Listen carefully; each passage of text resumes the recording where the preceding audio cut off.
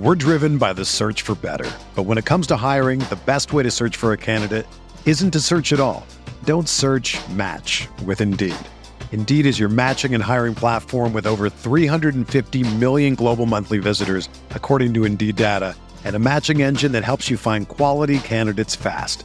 Ditch the busy work. Use Indeed for scheduling, screening, and messaging so you can connect with candidates faster. Leveraging over 140 million qualifications and preferences every day, Indeed's matching engine is constantly learning from your preferences, so the more you use Indeed, the better it gets. Join more than 3.5 million businesses worldwide that use Indeed to hire great talent fast. And listeners of this show will get a $75 sponsored job credit to get your jobs more visibility at Indeed.com/Blue Wire. Just go to Indeed.com/Blue Wire right now and support our show by saying that you heard about Indeed on this podcast. That's Indeed.com/Blue Wire. Terms and conditions apply. Need to hire? You need Indeed.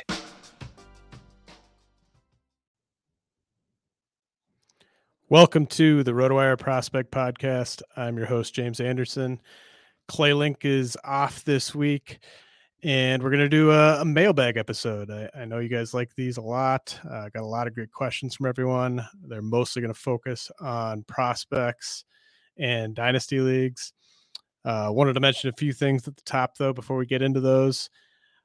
Just put up an article last night on Tuesday ranking my top 50 prospects just for 2022 value. So this is essentially volume 3 of the prospects for 2022 articles I've been putting out. And I veered off from the tier approach and I combined the hitters and pitchers. This is kind of what I would use if I were you going into drafts this weekend. 15 team mixers. If you're still doing draft and holds, you're not going to be looking at more than maybe a dozen of these guys in regular redraft leagues with 7-man benches, but good names to file away for fab for later in the season and kind of just a spring training viewer guide, guys to keep an eye on when you're tuning in to watch certain teams play. So check that out on the site, rotowire.com/pod for a free 10-day trial. I think you'll dig that. Also wanted to mention the Highlander Dynasty Invitational is off the ground and running. We just finished the 4th round in that. For those who don't know, this was a brainchild of Brett Sayre from Baseball Prospectus. He called me about, I want to say like 3 weeks ago. And, we were kind of bemoaning the fact that it's been really hard to be in a quote unquote expert dynasty league that is sort of a sustainable format. You've all played in dynasty leagues where things kind of go off the wire or off the rails, I should say, with owners making lopsided trades or owners kind of not paying attention to the league anymore and just, sort of it becoming a league where the same 5-6 teams are competing every year and the same 10 teams just don't have a chance. And we wanted to try to start something that would be legitimately sustainable. And we've really kind of tweaked the rules. I urge you to check out that constitution. You can probably find links to it on my Twitter or Brett's Twitter. Jesse Roach is also a founding member, and Ian Kahn is on the board, the Highlander board, and the hope is to maybe do another Highlander league next year. But I think it's definitely worth checking out this draft so far. Like I said, we are through the 4th round, 20 teams. This is really kind of the best of the best in terms of experienced, serious dynasty players. I was picking 11th, and I went Ozzie Albies, Eloy Jimenez, Riley Green, and Alek Manoah with my first 4 picks. It's a 5x5 batting average league. Very on brand there. Of course, I like the age that I'm kind of going with there.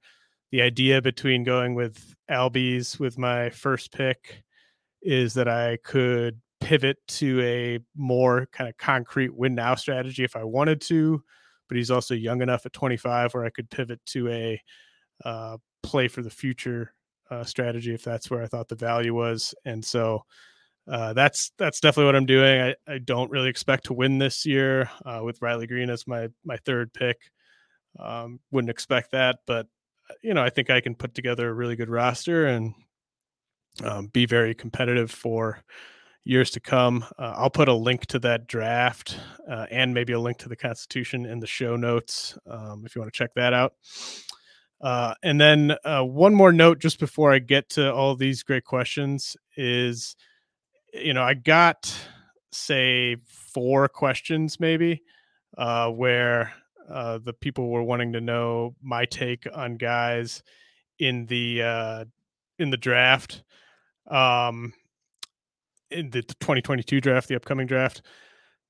I just really want to put it out there and stress that I am not a expert on amateur players. I, I have a lot on my plate, focusing on pro prospects, focusing on dynasty ranks, and focusing on redraft. And I also have some stuff sort of behind the scenes at RotoWire that I'm in charge of.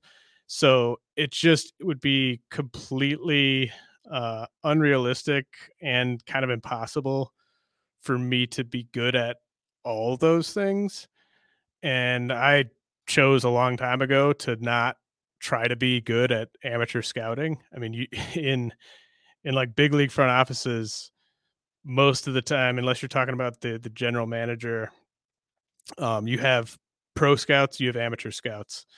Maybe you have like a really good scout who's in the Southeast or something who looks at pros and amateurs, that type of thing. But for the most part, staying on top of just pro prospects, hundreds and hundreds and hundreds of them, that's a full-time job in and of itself. And so trying to follow what's happening with the amateur market year round to me is just not a good use of my time. And there's also the fact that the valuations, like if you look at a mock draft in October and then a mock draft in May, things are going to be very different. And so I just don't think it's a useful exercise for me to try to stay on top of things as it's all changing anyway. So what I do every year is I about 6 weeks before the draft, I really hunker down, and it's kind of like I'm spending 6 weeks cramming for a big test where I'm really trying to know the player pool as best as I can. Probably around 70, 80 players deep or so, that I can say like with confidence, like what I think this player is, what I think he could become. And to me, that's worked well over the years. And so I don't want to give you guys answers to questions about the 2022 draft and pretend that I'm an expert on it when I'm just not. I recommend you subscribe to Baseball America. I recommend you subscribe to the Prospects Live Patreon. I mean, there's really good sites that do a really good job covering amateurs. So please support them. I mean, that's kind of who I look to when it comes that time. But I know Drew Jones, I know Elijah Green, I know Tamar Johnson. Those guys all kind of look the part of future elite pro prospects. But I can't tell you with any confidence right now who my number one guy from this class is going to be, because we have to let the process play out. Like it'll probably just be whichever one of those 3 amateurs has the best senior season. And I don't know who that's going to be yet. So sorry if you had a question about the 2022 draft. I'm not going to pretend to be an expert on that. But let's get to the questions that I can answer. The first one is from Johnny Sauce. And his question is Ryan Pepiot good? Pepiot, obviously a pitching prospect with the Dodgers. I think Pepiot has good stuff.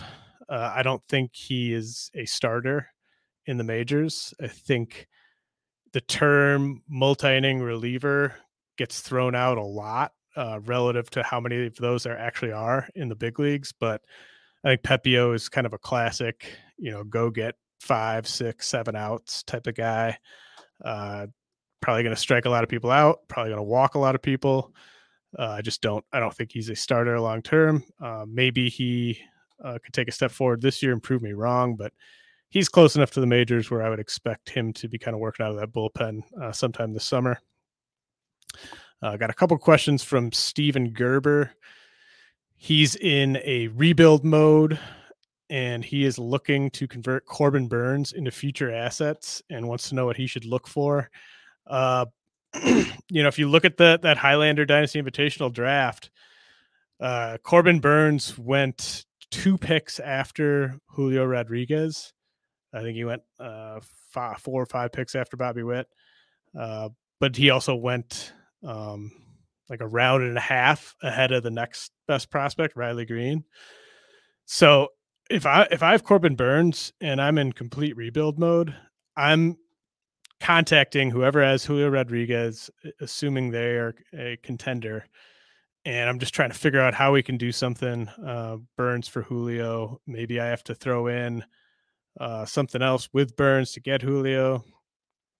But I'm really going to exhaust that specific trade until it's very clear to me from the Julio owner that it's not going to happen. From there, I would move on to the Bobby Witt owner. Maybe something where a guy like Eloy is the headliner and you get another prospect thrown in. But I'm really stressing quality over quantity on a Corbin Burnes return. And, I wouldn't be in a massive rush to get this done right now if you can't get the deal you want.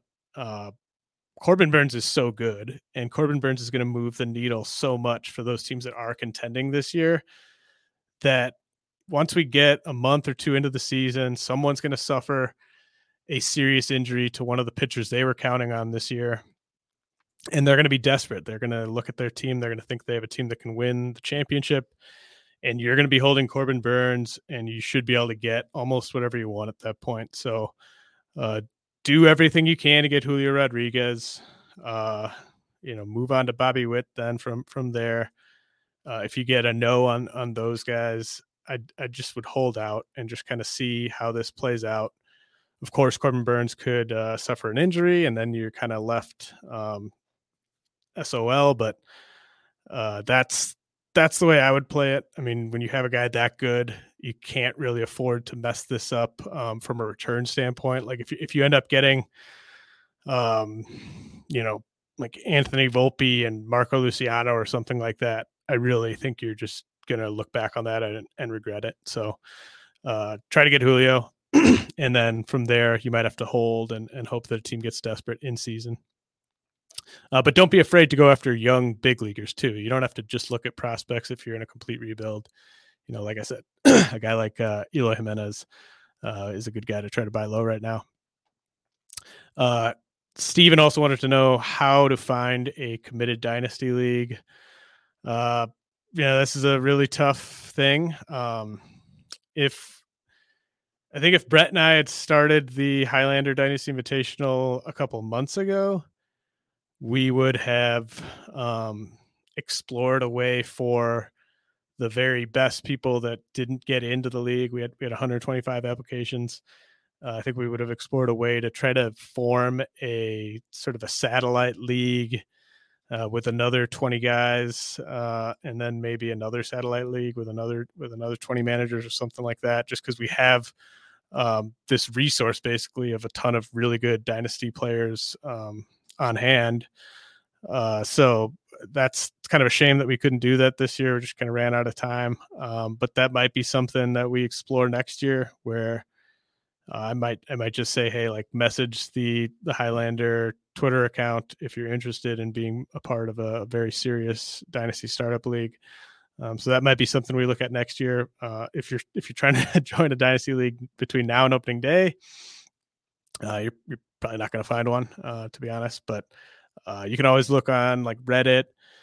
You can always do a search on Twitter and try to find something that way. But it's really hard to join a good dynasty league.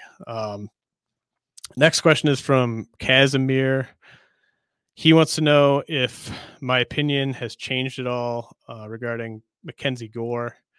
I was actually texting a friend of the show, Chris Welsh, today, It's just this Mackenzie Gore stuff to me, and I think he kind of echoed this.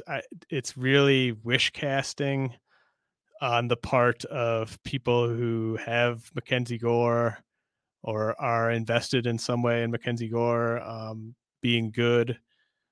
I've heard people reference a new delivery. Welsh has seen him in person. He actually doesn't necessarily buy that.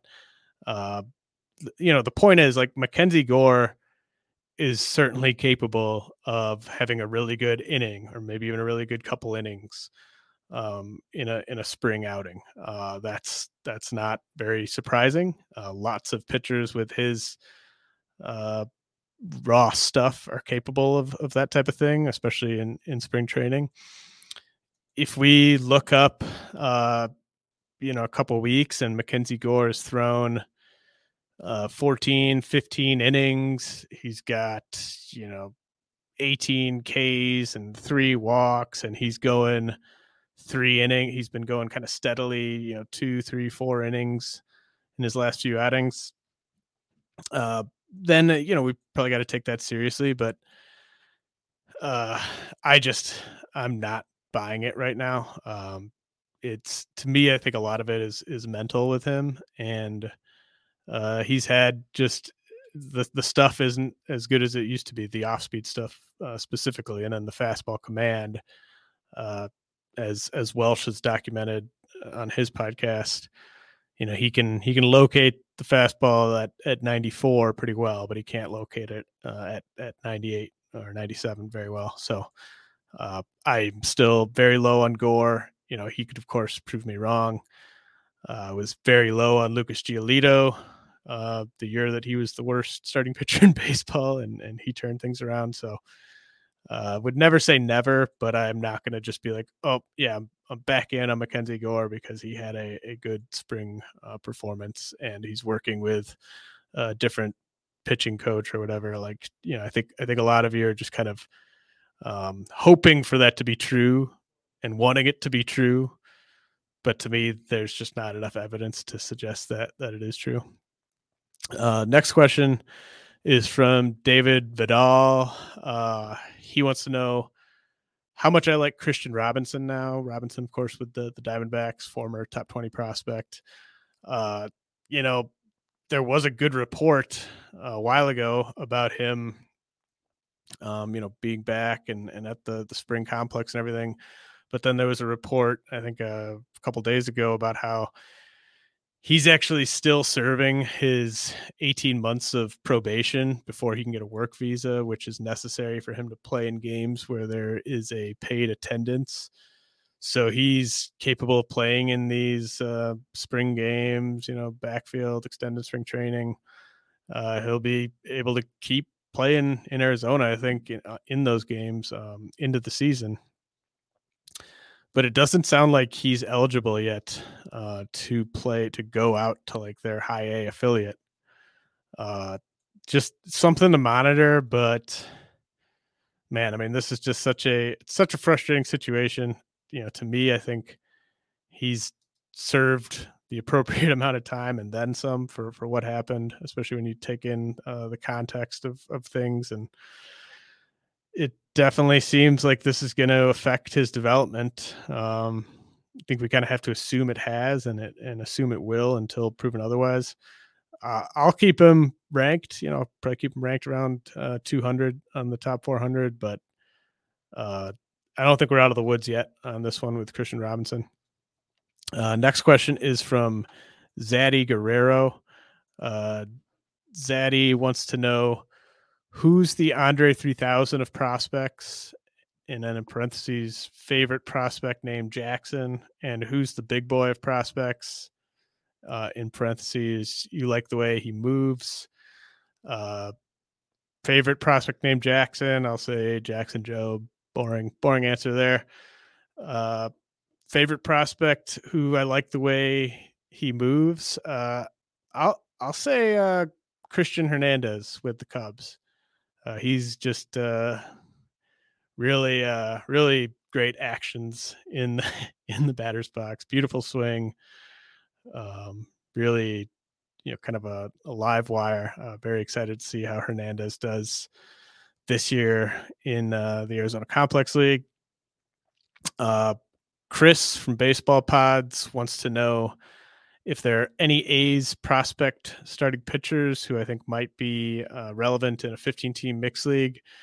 I know people have talked a little bit about Colin Pellews. I think he's more of a 2023 guy. They're going to obviously see if this is the year with AJ Puck and Dalton Jeffries.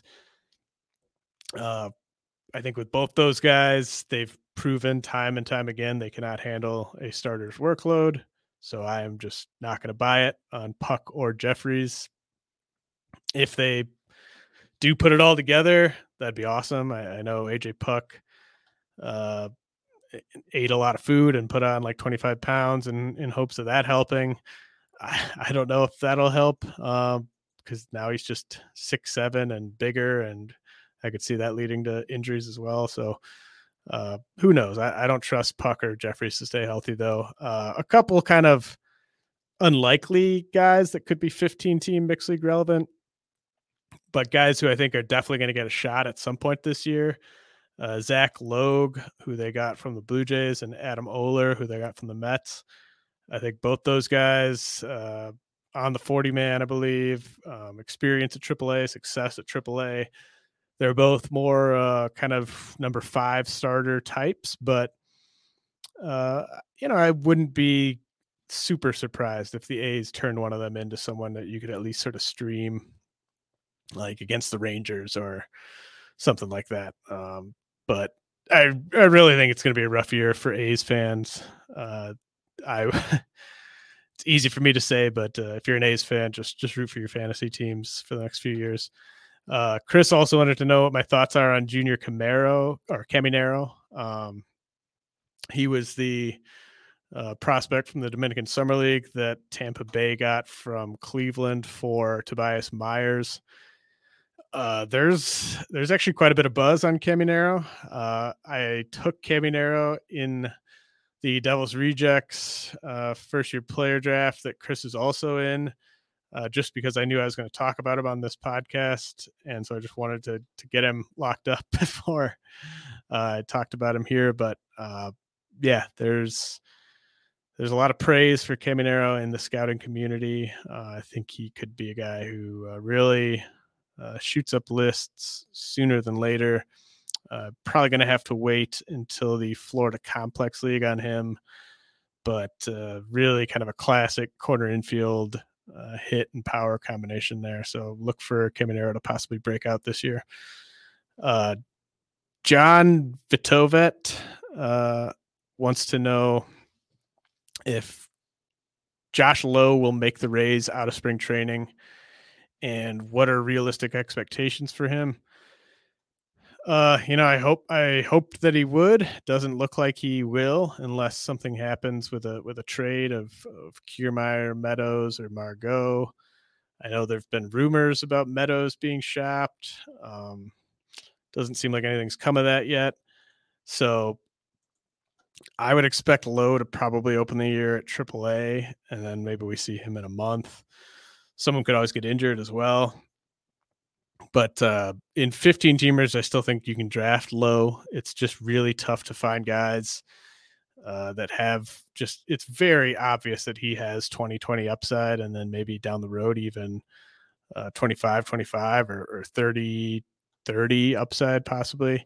So a guy that has that type of power and speed, even if you only get him for 5 months, I think is worth a roster spot in a 15 teamer. Probably not in a 12-teamer for me, though, unless we do hear that he's going to make the team. John wanted to know, what type of player is Lowe going to be?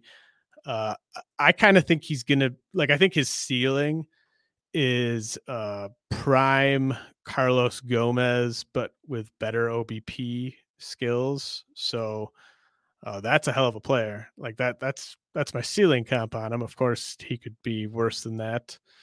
I'm not expecting Josh Lowe to be a guy who hits 270 or 280, but I think he could hit 250.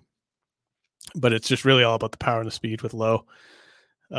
Toolsy wants to know if I'm buying low on Royce Lewis once he shows he's healthy, and then where will Royce Lewis play on the Twins now that they have Carlos Correa?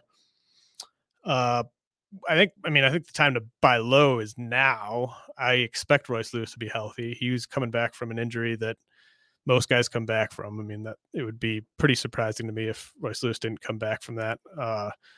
And it seems like he is healthy from everything I can find. So I'm interested in buying low on Royce Lewis. He's moved into kind of boomer bust territory as a prospect because it's just going to come down to the hit tool.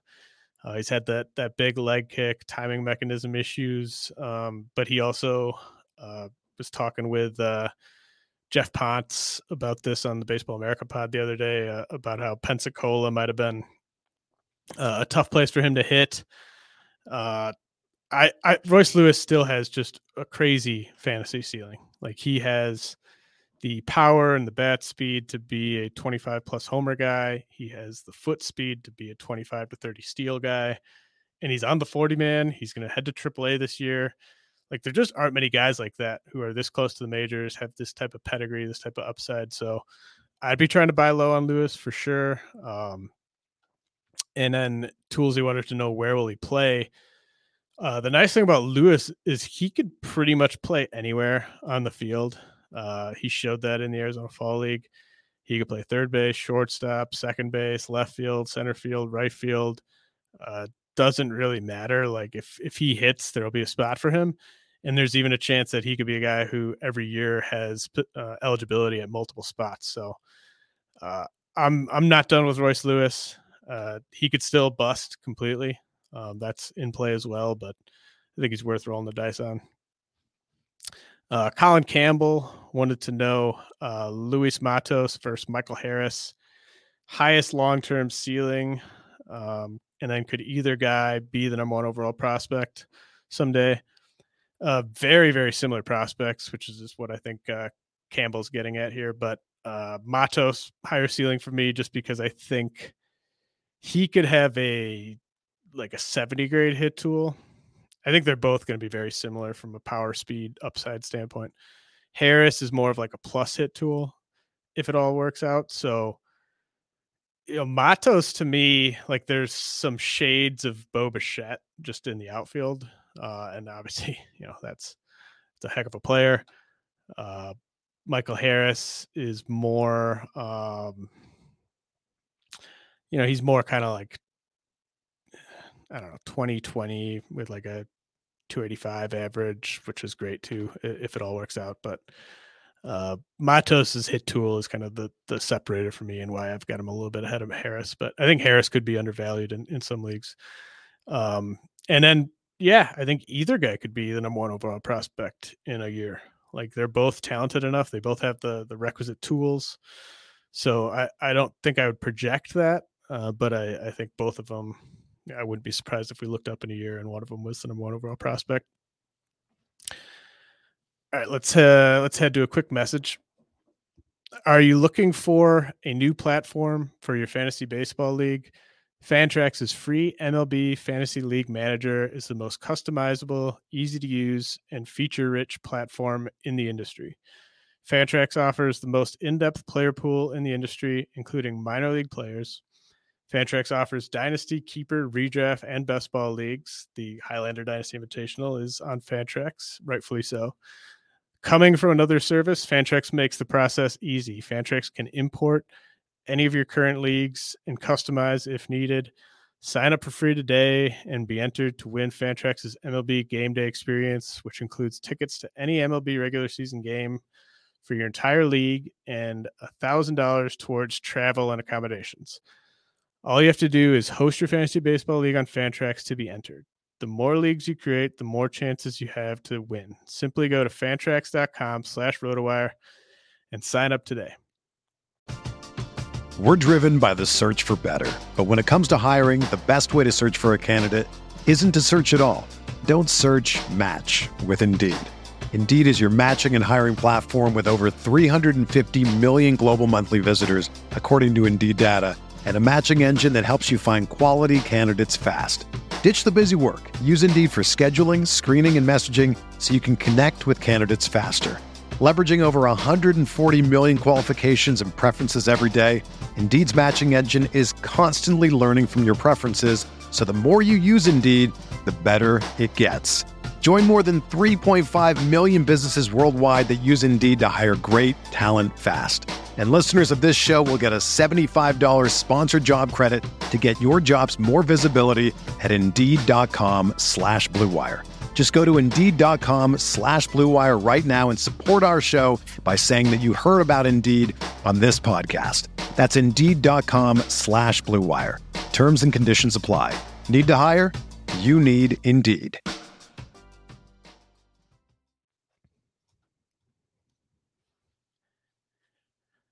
All right. Next question is from Chad. He wants to know, how is Anthony Volpe affected by the Yankees trading for Isaiah Kiner-Falefa? And how does Volpe's hit tool compare to other high-profile prospects like Wander Franco and Jared Kelenic? I just don't think it matters that they got Kiner-Falefa. He's a glove first shortstop who, they've been lacking in terms of shortstop defense in recent seasons. So I'm sure that they had been itching to get a guy like this, but he's not going to stand in the way of Volpe. The thing about the Yankees, though, is like they just never really seem to rush their prospects, and they usually end up trading their prospects. Like Gleyber Torres is easily the last position player prospect they've actually graduated into regular playing time. And I just think Volpe is more of a 2023 guy. I don't expect him to be up this year. I don't expect the Yankees to treat Kiner-Falefa as some sort of everyday player long term, or even this year. I think he's just more of kind of a guy that you put in for defense. I would take the under on like 450 plate appearances from this year. And then how does Volpe's hit tool compare to guys like Franco, Kelenic? Definitely doesn't compare to Franco. I mean, Franco had a legendary hit tool. That's what made him so special. Franco was never just a big time power guy or a big time speed guy, but what he did have was a great hit tool. I could see comparing Volpe to Kelenic. The guy that I actually compare him to a lot, and maybe a cautionary comparison, is remember like after the 2018 season, how high I was and how high a lot of people were on Gavin Lux after he kind of, he was not a low pedigree guy, but he sort of came from off of the radar a little bit to have just a monster season. And he was looking like a 70 grade hit tool power speed guy. That's kind of reminiscent to what Volpe's season last year was like. Now Volpe's, his hard hit data backs up the breakout. I was one of the first, if not the first person to rank him as like a top 20 prospect. So I'm not hating on Volpe, but I would just pump the brakes on assuming that he is a can't miss guy. Mark Gannon wants to know how I would rank Riley Green, Jared Kelenic, Brendan Davis, CJ Abrams, Joe Adell, and Brandon Marsh over the next 2 to 3 years. He can keep any and all of them in a 16-team league for the same cost. Definitely keep Green, Kelenic, Davis, and Abrams. Probably keep Adell. If I threw one guy back, it'd be Marsh. If I threw two guys back, it would be both Angels, just because I like Davis a ton. Abrams, who knows when he'll be up, but his upside is so great that I wouldn't throw him back. Dan wants to know if there are any prospect values moving significantly due to spring training performance or usage. I kind of tried to show this in that top 50 prospects article that dropped on Tuesday. But Reed Detmers, confirmation bias alert for sure with Reed Detmers, but he looked like as good as I hoped he would look, and then some in his spring debut. So Detmers, I think, is a guy that now I think you might be wanting to take around pick 300. Nick Lodolo's looked very good. Cade Cavalli's looked good. Roansy Contreras. I think all three of those guys, Lodolo, Cavalli, and Roansy Contreras, are guys who, you definitely want to at least follow them the rest of spring training, but, they could break camp in their rotations. And then I think the three most interesting hitting prospects in terms of spring performance are Julio Rodriguez, CJ Abrams, and O'Neal Cruz. Rodriguez, it's just like he's so, like, the Mariners have been so clear about manipulating his service time. Like he had no business going to high A last year. He didn't even get to AAA last year because of how much they sort of suppressed him. But is he the best player on the Mariners 40-man roster? Like, he might be. So keep following what he does in spring training. If he is just clearly the class of that team, who knows when he debuts. I'm still just going to guess that it's June, but I'd be following Julio. CJ Abrams, like, I think on a lot of teams, he'd be up in 2023, and it would just be as simple as that. All the missed time he's had. On this team, though, AJ Preller is so desperate to save his job, and he had success rushing Fernando Tatis to the majors.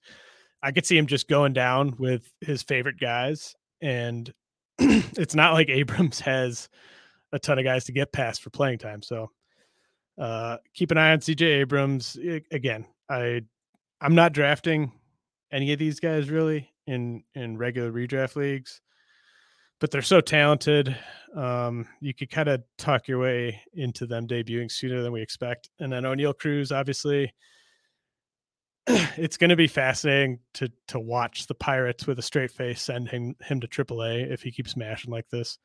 It does seem like that will happen, but man, I mean, if he has 8 homers when we look up in like 2 weeks, are they really going to send him to AAA? Probably, but man, that would be a huge bummer.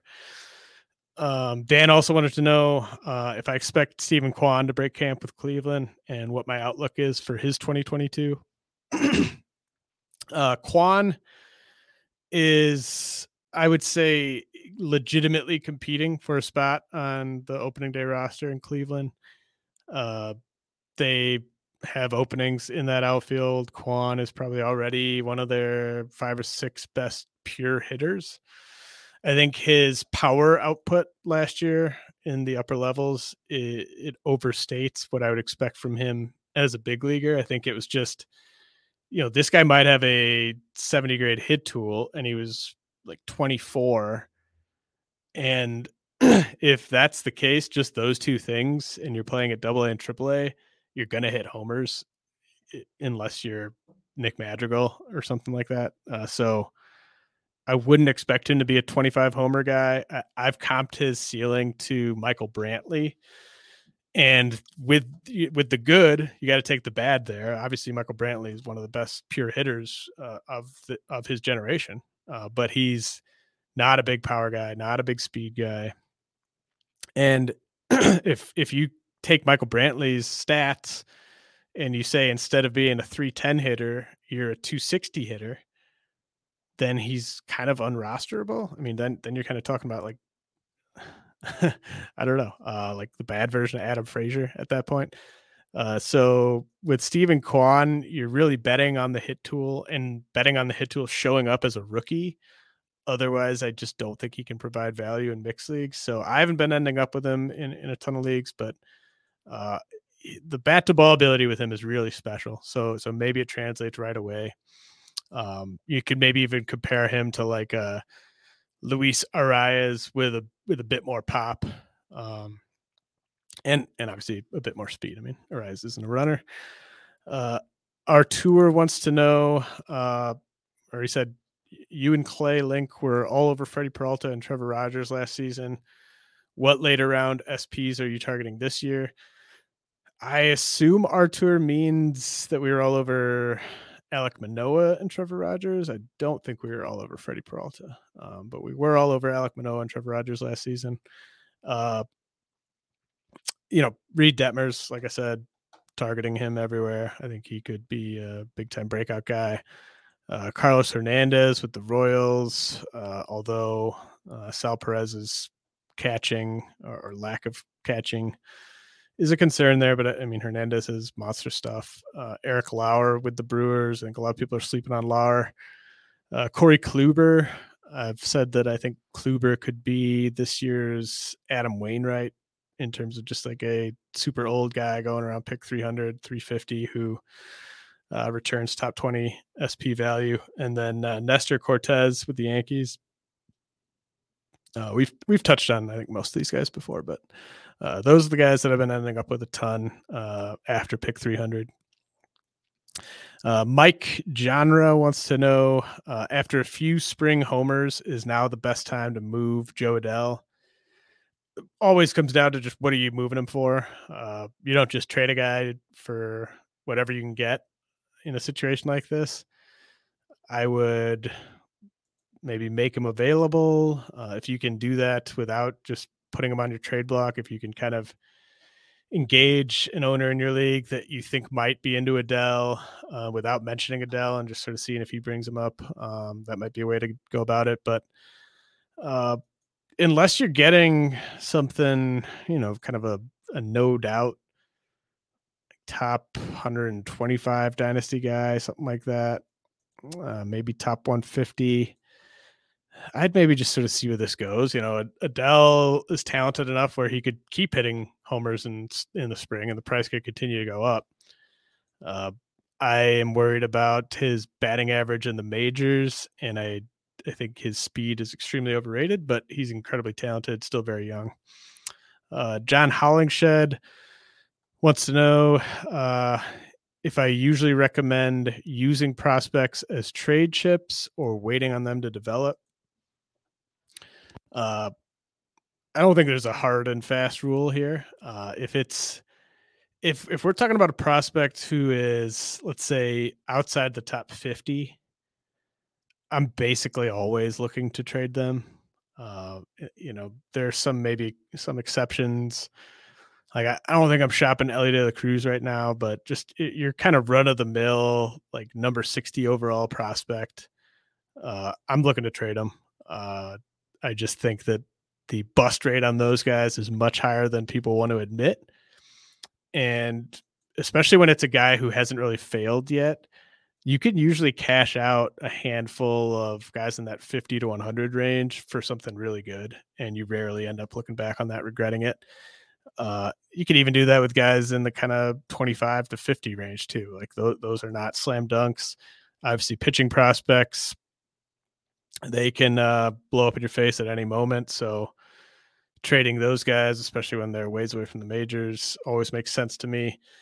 If we're talking about the best of the best, like I'm not trading Julio Rodriguez in a dynasty league. Like it has to be a trade offer that is just so good that I can't possibly say no, like a true Godfather offer.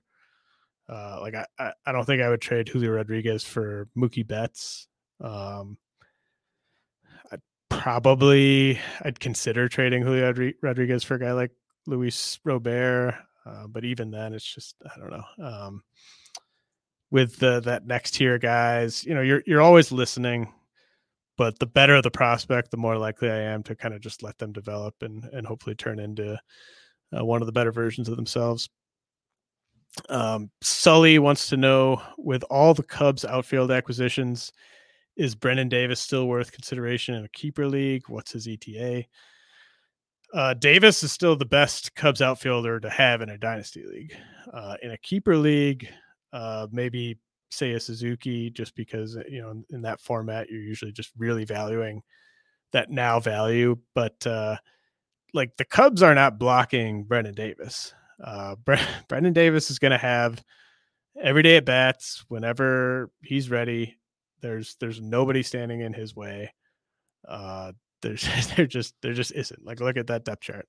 It's Seiya Suzuki, it's Ian Happ when he's healthy, and it's Brennan Davis, and someone else is going to just miss out. That's the way it's going to go. I think Davis is up in June or July. I think there's, he had enough success for a long enough time at AAA last year. Are they going to have him spend a year and a half at AAA? I don't see it. They're already spending money. They spent money on Suzuki, Stroman. Davis is the future best player on this team. I think getting him reps now so that he's really ready to take that next step in 2023 makes way more sense than just messing with his development and keeping him down all season. And if you're going to bring him up this year, bring him up in June instead of August, right? Like, you're getting the same amount of service time either way. Brian Davino wants to know, any thoughts on Pedro Leon now that Carlos Correa is gone? Pedro Leon showing off that pull side power in spring training today. Hit a big bomb. Correa being gone doesn't really affect Leon. It affects Jeremy Pena. Jeremy Pena is going to be the shortstop. Pedro Leon's been playing center field, so that's where his wheels are going to be put to use. I still think Pedro Leon is a great buy low, and I think he could be up sometime this year. I mean, I've talked a lot about him on this pod, other pods, written about him, but I could see Leon just mashing at AAA this year and forcing the issue in June. Matt Young wants to know, an off-the-radar prospect you think is worth going after in drafts or auction for $1 or $2 that could go for 10 or more next year. The fact that he said auction makes me think we're talking about redraft here. So to me, he's not off the radar really, unless you're just playing in a really not competitive league. But I'll just say Reed Detmers again. I don't think you're spending money in an auction unless it's like an only league on guys who are much worse than Detmers and are prospects. So I'll say Detmers. Banksy wants to know if I would drop Sixto Sanchez in a dynasty points league to pick up MJ Melendez, Kevin Alcantara, Brian Rocchio, or Henry Davis. I would drop Sixto Sanchez for any of them. The question is, who would I drop him for? In a dynasty points league, I love Brian Rocchio the most of those four in 5x5 Roto. I think Rocchio's just got a perfect game for standard 5x5 Roto with batting average. He's going to hit for high average, 20 homers, 20 steals. I think he's going to hit first or second. In a points league, depending on your scoring, I could see MJ Melendez being the guy. And spoiler alert, I'm going to probably bump MJ Melendez up a little bit on this next update. Just becoming more and more comfortable buying into Melendez's hit tool. I think he's somehow underrated, even though he led the minors in homers last year. He's not necessarily underrated in redraft. I don't have any of him in NFBC leagues. He's going around pick 400.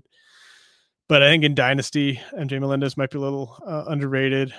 And he'll be up this year. Rocchio probably won't be. Melendez has been playing some third base. And he might play enough catcher to keep that eligibility. So, I mean, the dream would just be Melendez kind of being a guy who's eligible at catcher and third base most years, which would be awesome if he's playing every day. So in a points league, I think there's definitely a case for Melendez because Rocchio's speed doesn't really matter as much. I love Alcantara and Davis too, but probably be Melendez there. The Ulysses sect wants to know if Adam Frazier is in a timeshare at second base in Seattle, and with that loaded lineup, if he could be top 6 or 7 second baseman. I mean, how loaded is that lineup? I mean, it's a pretty good lineup. I don't think we're talking about like a Dodgers or Blue Jays lineup where it's just propelling guys into really high finishes.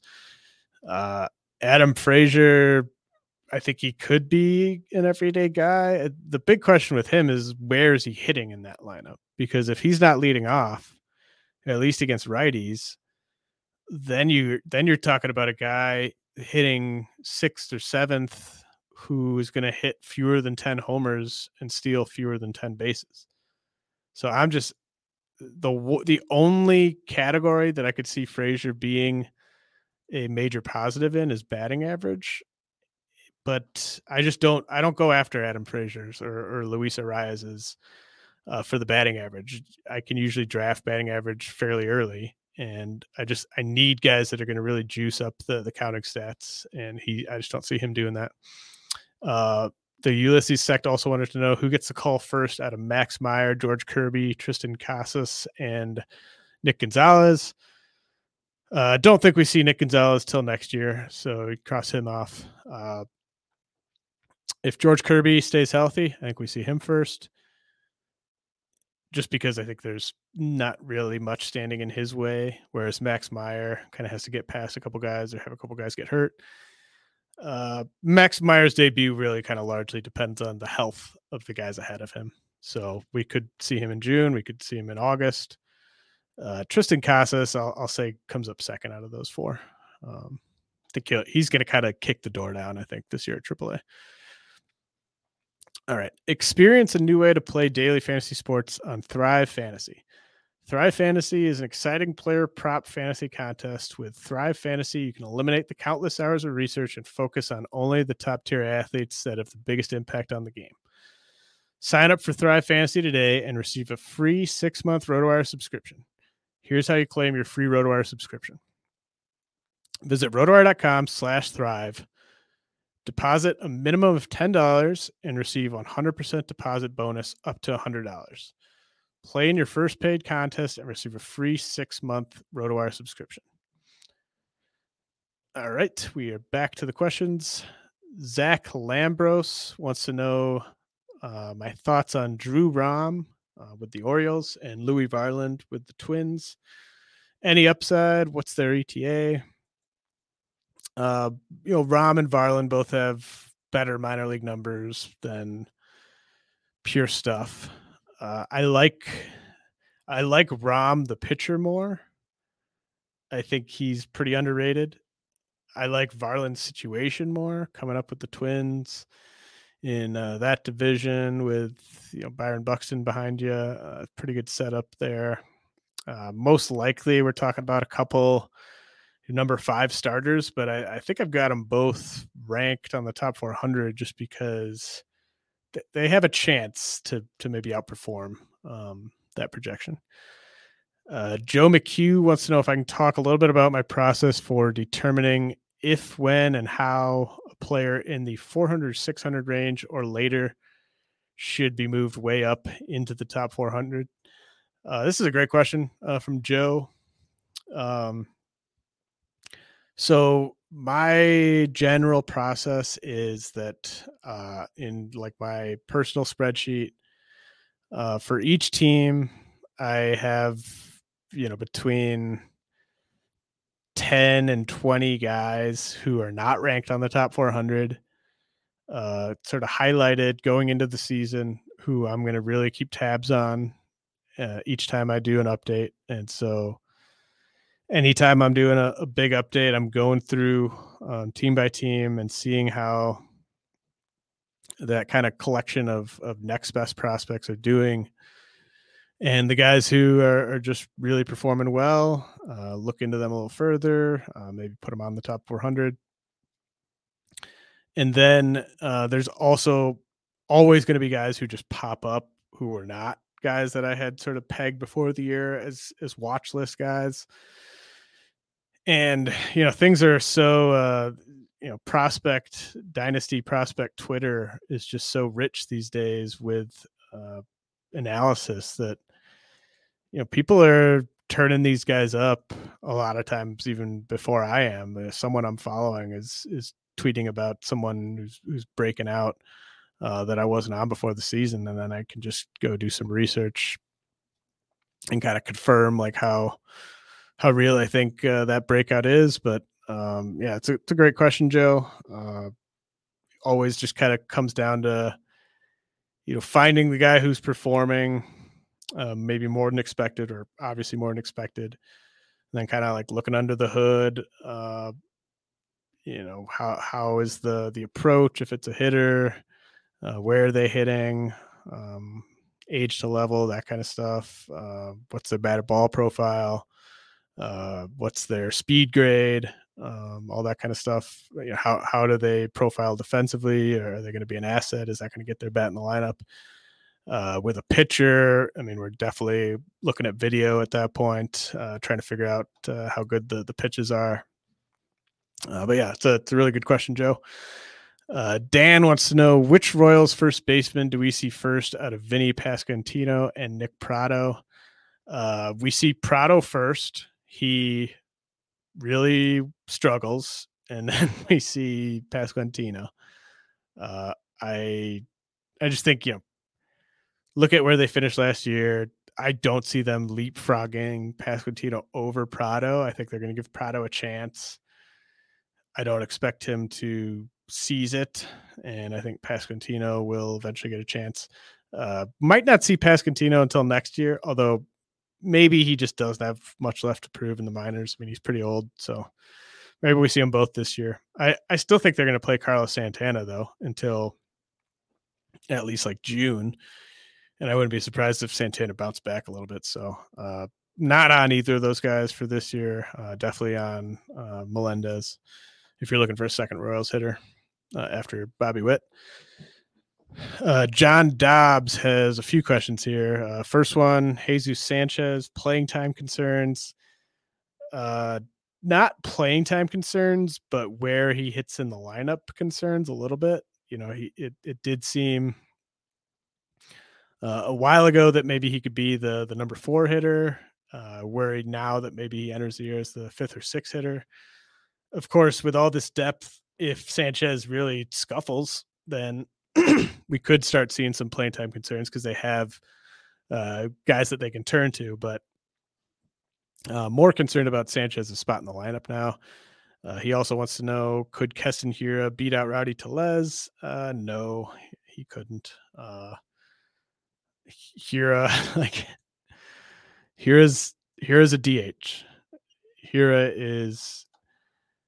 He needs to just really, really rake to be the DH. And I don't know. I think seems unlikely to me. John also wants to know, do Miguel Vargas, Michael Busch, and Gavin Lux need to get traded? Naming 3 Dodgers prospects or former prospects there that all kind of play, second base, third base.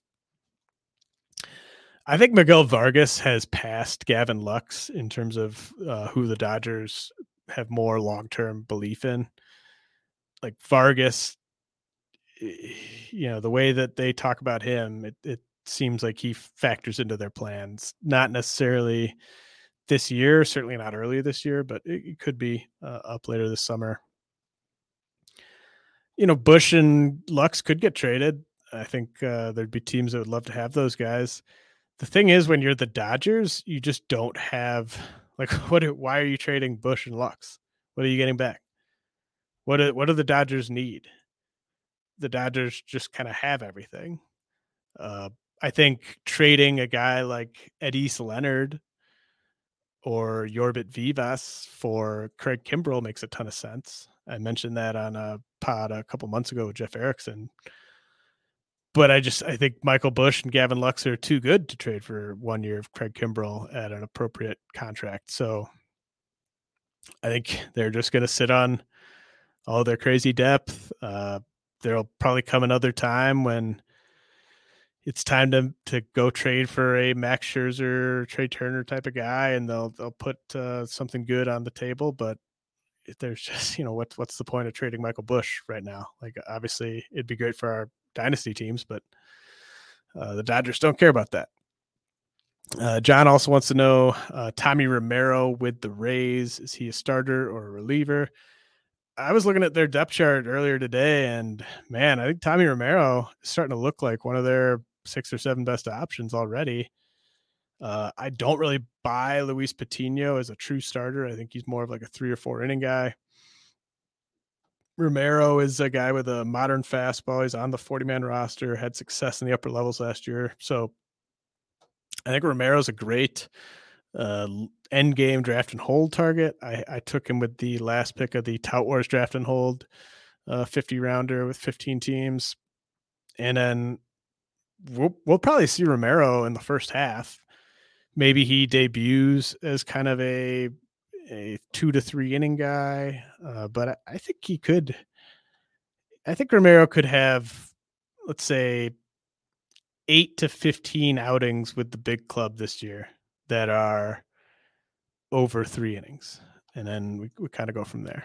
So Romero's a good deep name to keep an eye on. Yukon Jack wants to know thoughts on Colton Cowser and Kobe Mayo and what are their ETAs in the Orioles system. I think Cowser is a little overrated right now. He still, to date, hasn't played at a age appropriate level or kind of a talent appropriate level, even dating back to college. So let's see how Cowser does at AA. Hit tool is very impressive. Let's just see how he does though once he kind of is facing legitimate pitching. And Kobe Mayo, I've talked about a lot. I love Kobe Mayo. I think he is. I've traded him in some dynasty leagues as a win now chip. He headlined a deal that Saris and I did in Devil's Rejects for Charlie Morton. But yeah, I mean, I think look up 3 years from now, Kobe Mayo could be one of the most exciting young hitters in the game. Cowser probably debuts next year if he kind of goes through AA and AAA without a ton of resistance. Kobe Mayo probably more like 2024. Friend of the show, Michael Parnell, who should have won that rock band bracket from a few months ago, wanted to know which prospect in the back half of the top 400 has the best chance to surprise this summer, either by getting to the big leagues or leaping into the top 100. I'll give a hitter and a pitcher. Hitter, Kalai Rosario with the Twins. Love his raw power. I think he could break out this year. Just got to watch the strikeouts with him. And then pitcher, Bryce Bonnin with the Reds. Big time stuff. Bonnin, if he stays healthy and throws strikes, he could be a big time riser this year. Tomorrow's Baseball Today wants to know if he should invest in Daniel Espino long term or cash him out. That just kind of comes down to your risk tolerance. It's kind of with a guy like Espino, who has a very high ceiling and could need Tommy John surgery at any moment. It's kind of like you're playing Russian roulette a little bit. So if you want to ride it out, you could have the number one pitching prospect in the game in a year. If you want to cash him out, chances are you won't regret that a ton. I think at some point something's probably going to go wrong with Espino. But it also comes down to what are you going to get for him? Like, you don't just say, okay, I'm trading Espino no matter what. Like, you have to see what's out there.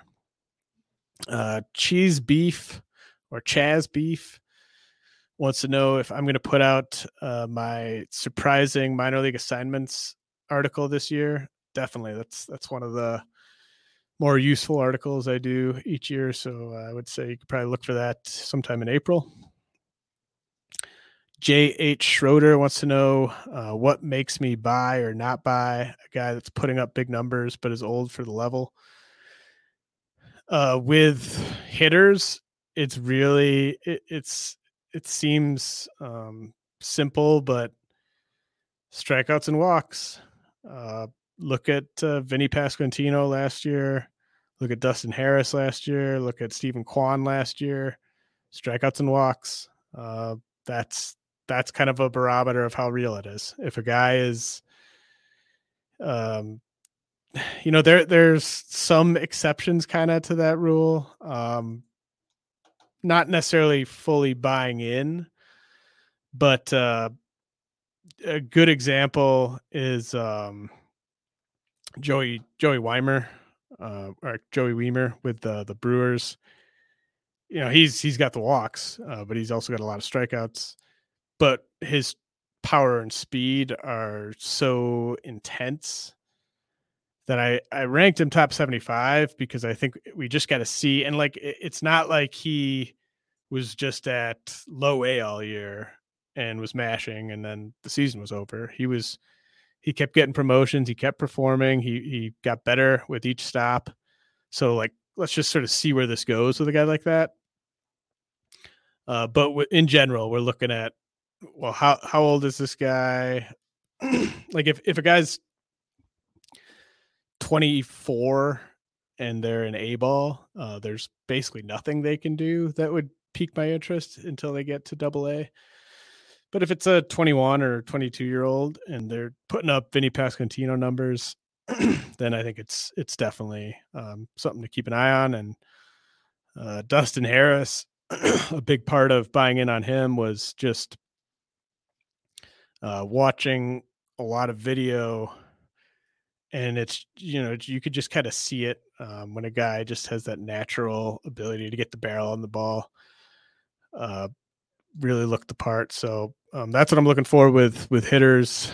With pitchers, you're just looking at what's the stuff like. Can you get any reports, public or private, on just what is the caliber of the stuff, how hard's the fastball, what's the movement characteristics, what's the spin on the breaking balls, what's the whiff rate on the off speed stuff.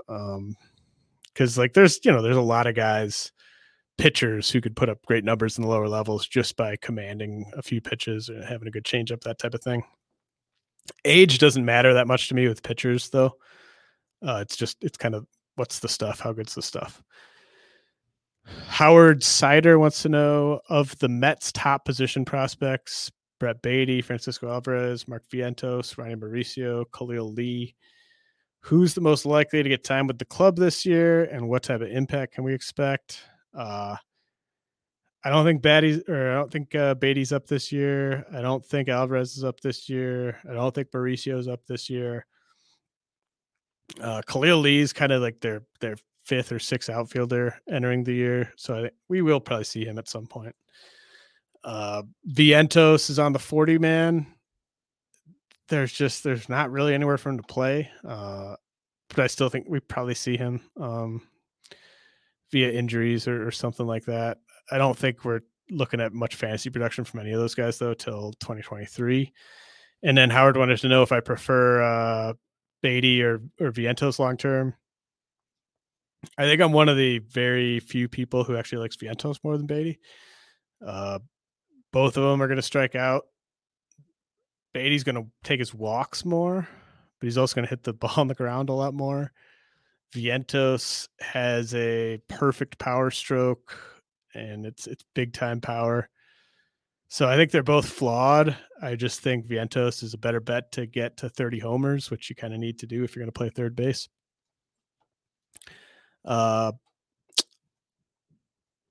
Let's hit another read here. Do you think your betting skills are good enough to win you tickets to the Final Four? It's time to put your money where your mouth is. Better Edge is giving away a trip for two to the Final Four in New Orleans. All you have to do is join their contest at betteredge.com/Final Four. Better Edge believes sports betting with no fees should be the norm, and odds are it's legal in your state. Check it out and enter their March Madness contest for a chance to win a trip to the Final Four. Head over to betteredge.com/Final Four. That's BETTOR edge.com/Final Four. Terms and conditions apply. All right, got a few more questions here, and then we'll wrap things up. JLD wants to know, he kept Shane Boz. You're going to keep your league with daily moves and 5 IL spots over Aaron Ashby, and wonders if he should reconsider. I think with the 5 IL spots, that's reasonable and fine. Would not do that in a normal league with, say, 7-man benches and no IL spots, but if you can stash Boz on the IL, I think that's fine. I like Ashby more than Boz now, as I said, and as I mentioned in the article that went up yesterday. People just keep sleeping on Ashby's upside. I think a lot of people just think there's a massive gap between Boz's upside and Ashby's upside. I definitely would give Boz the edge. If we're just going pitch by pitch, I think each guy has 3+ or better pitches. Boz probably has a couple 70 grade pitches. And I think we can trust Boz's command more than we can trust Ashby's. But Ashby has a edge in terms of team context. I think NL Central, that just is such a nice setup for Ashby. The Brewers, I mean, we're talking about two of the best teams at developing pitchers, but the Brewers are the best team at developing pitchers. So I like Ashby more than Boz just because of the factor of you having to use a bench spot on Boz. And I don't expect Boz back until mid-May at the earliest. So you're talking about 6 weeks without him and him taking up a bench spot. But with the IL spots, I think it's fine to go Boz over Ashby. Morgan Day says he was watching James Outman, toolsy outfielder with the Dodgers, and wants to know if he will ever get a look. He'll be up. He'll be kind of an up and down 5th or 6th outfielder for the Dodgers. He provides value on defense, and he's got some power and some OBP potential, but he's like 24, I think, or 25. And the Dodgers just have a bunch of these guys. Their 40-man is just loaded with like 25-year-old hitters who on a lot of other teams would be getting a chance to be everyday players, but on their team, they're just depth pieces. So I don't see a scenario where Outman gets a real look to be much more than like a 4th outfielder for them. Jake Tolson wants to know the percent chance Riley Green breaks camp with the Tigers. I'll say 70%.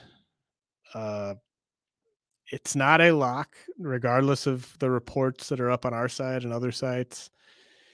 I think Green, there's been some strikeouts this spring, which isn't not a red flag at all, but let's just see how he's doing.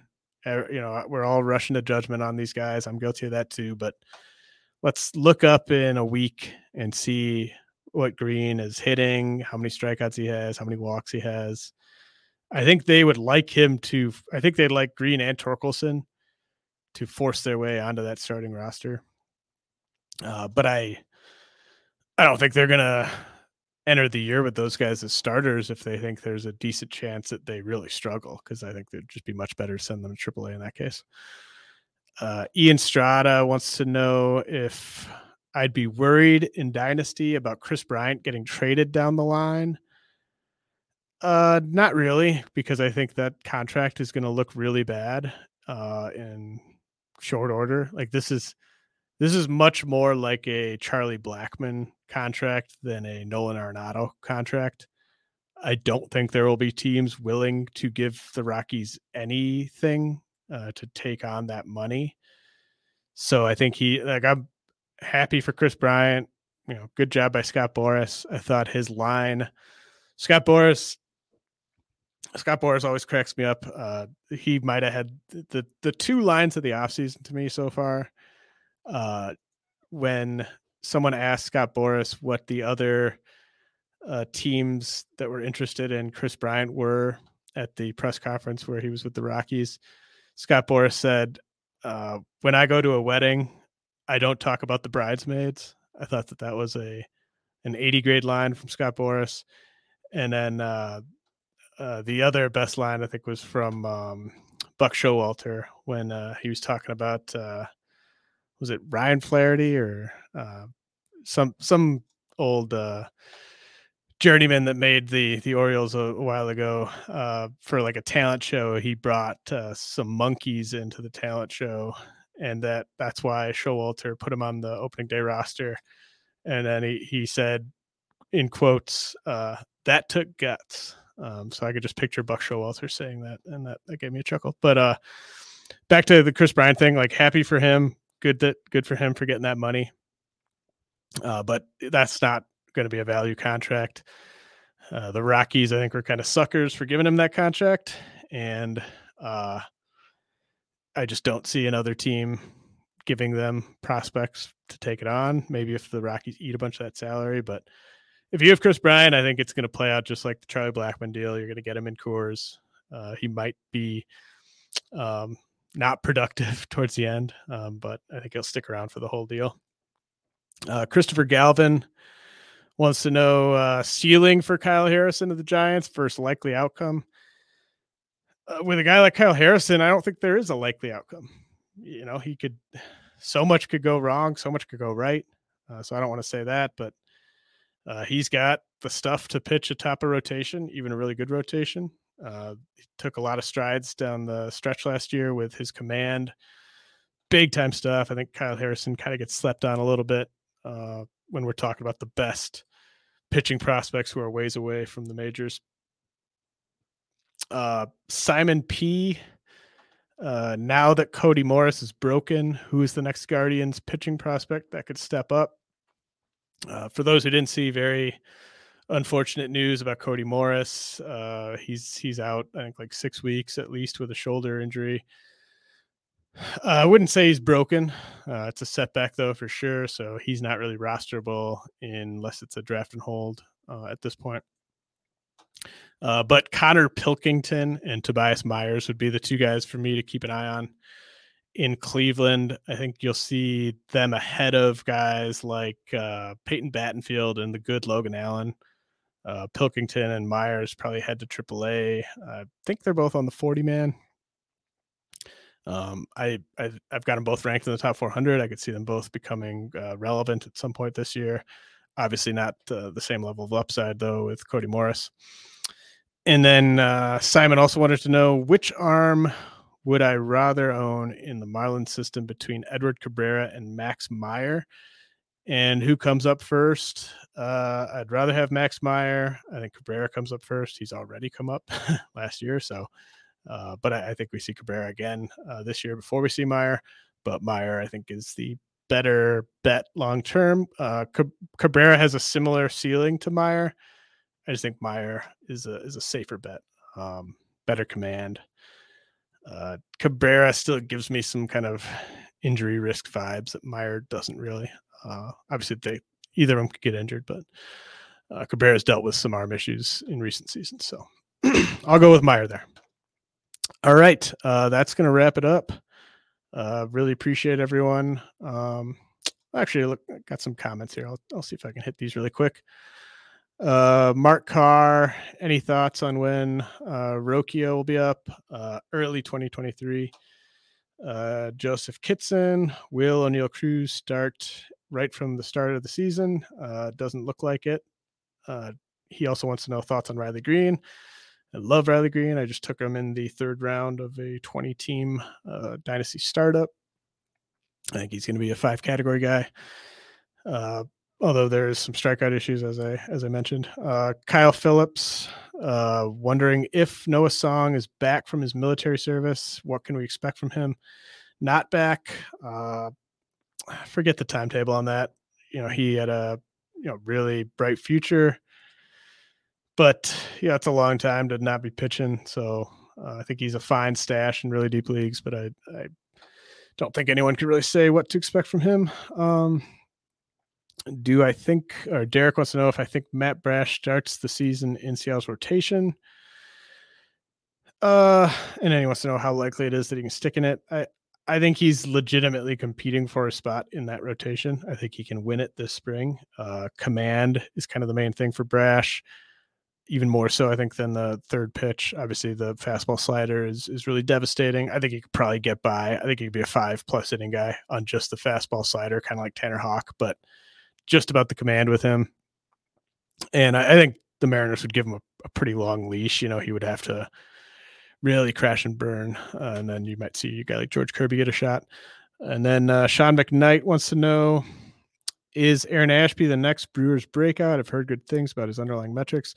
Yeah, I think he is. I think he's just on pure stuff and talent, I think he's the fourth best pitcher on the team, or the fourth best starter on the team. And I don't really think there's, at the end of the season, I think people will think of Ashby and Freddie Peralta very similarly. Derek also wants to know, what's your outlook this season for Brandon Williamson? Well, you can read that on rotowire.com, rotowire.com/pod for free 10-day trial. But Williamson, I think he's got number 2 starter upside. He was the best prospect to be traded since the lockout ended in that Jesse Winker deal. The fastball is really a money pitch, money breaking ball, starter repertoire, starter command, great size for a lefty. So love Williamson. Bit of a downgrade though, going from Seattle to Cincinnati, especially given how bad they're going to be for a while. Brandon Patton wants to know, how much difference in talent is there between Marcelo Meyer, Jordan Lawler, and Khalil Watson? Meyer just has the most advanced hit tool and approach of the three. Watson, I think, has the best combination of power and speed, and Lawler is kind of a mix of both those guys. All right, that's going to do it. This has been a lot of fun.